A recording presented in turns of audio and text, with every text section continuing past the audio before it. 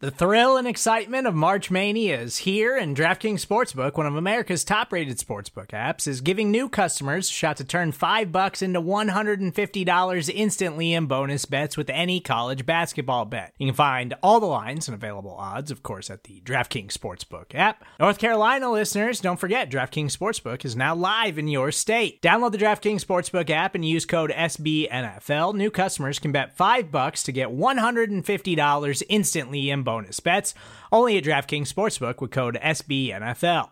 The crown is yours. Gambling problem? Call 1-800-GAMBLER, or in West Virginia, visit www.1800gambler.net. In New York, call 877-8-HOPE-NY or text HOPE-NY. In Connecticut, help is available for problem gambling. Call 888-789-7777 or visit ccpg.org. Please play responsibly on behalf of Boot Hill Casino and Resort. 21 plus, age varies by jurisdiction. Void in Ontario. Bonus bets expire 168 hours after issuance. See dkng.com/bball for eligibility, deposit restrictions, terms, and responsible gaming resources.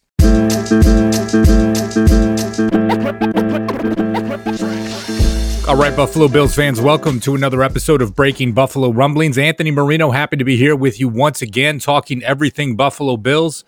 And I guess I'll say I'm not happy to be chatting with you on this occasion because we do have some unfortunate news for the Bills as it relates to some players being placed on the reserve COVID-19 list. If you go to BuffaloRumblings.com right now, Matt Warren has got the story obviously featured on the homepage right now, and I'll just read at least the first paragraph to you at this time.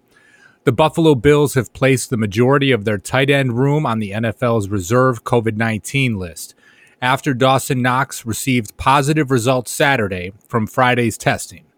Alongside Knox, Lee Smith, Tommy Sweeney, who was on the PUP list, and practice squatter Nate Becker were all placed on the list as well due to close contact with Knox. Obviously, a bit of a developing story here right now, and you might look at certain pieces and say, well, how come Tyler Kroft's name was not on the list?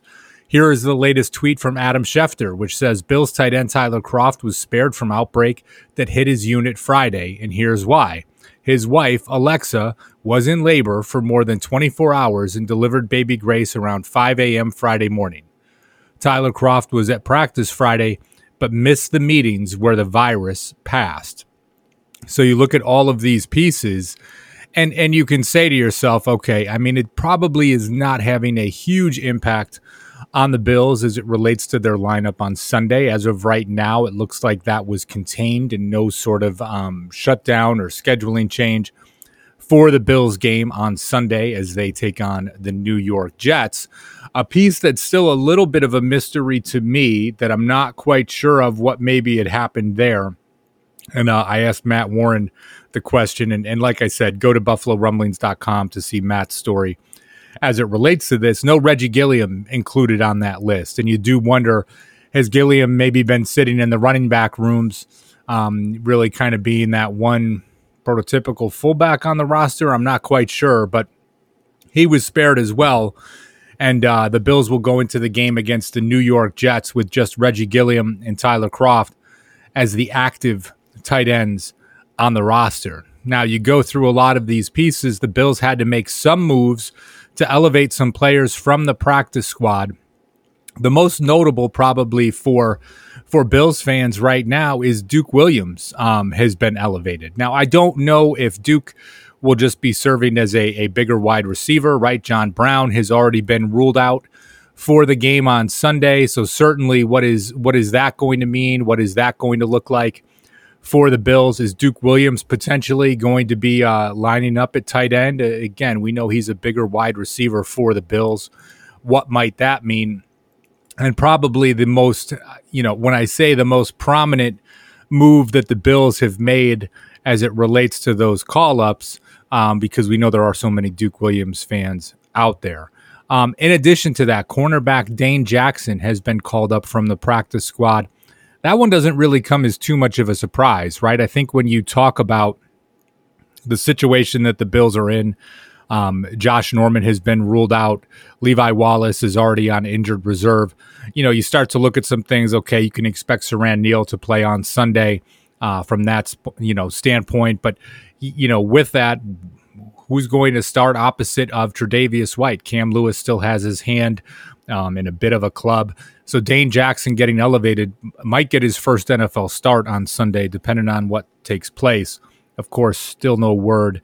Tre'Davious White, who was listed as questionable for the game on Sunday, whether or not he will be playing. 2 other practice squatters called up for Sunday's game, linebacker Andre Smith, as well as offensive lineman Jordan Devey. So those 2 guys on the move. And in addition to that, Tyrell Dodson has been placed on the injured reserve list. So from that standpoint, right, as you take a look at the elevation of Andre Smith, that could be direct correlation to Tyrell Dodson and his name being put on injured reserve. Again, still no word on Matt Milano and whether or not he will be playing on Sunday against the Jets. I mean, I'll be honest with you, the one piece I was truly waiting for this afternoon was thinking to myself, you know what, maybe it's going to be time that the Bills activate John Feliciano, right? Quentin Spain released earlier this week in so many ways. I thought that was going to be the news of the day. If the Bills are going to activate Feliciano for Sunday's game, that has to happen by 4 o'clock. I'm recording this at 3:30 right now. So, we'll see kind of what takes place there. And again, getting that news on Feliciano, that deadline, that came from Sal Capaccio from WGR 550 AM. So certainly an interesting day for the Buffalo Bills. Again, right, like when you talk about the impact that it'll have on the game, right, you take a look at some of these pieces and you think to yourself, okay, Dawson Knox we knew was going to be out.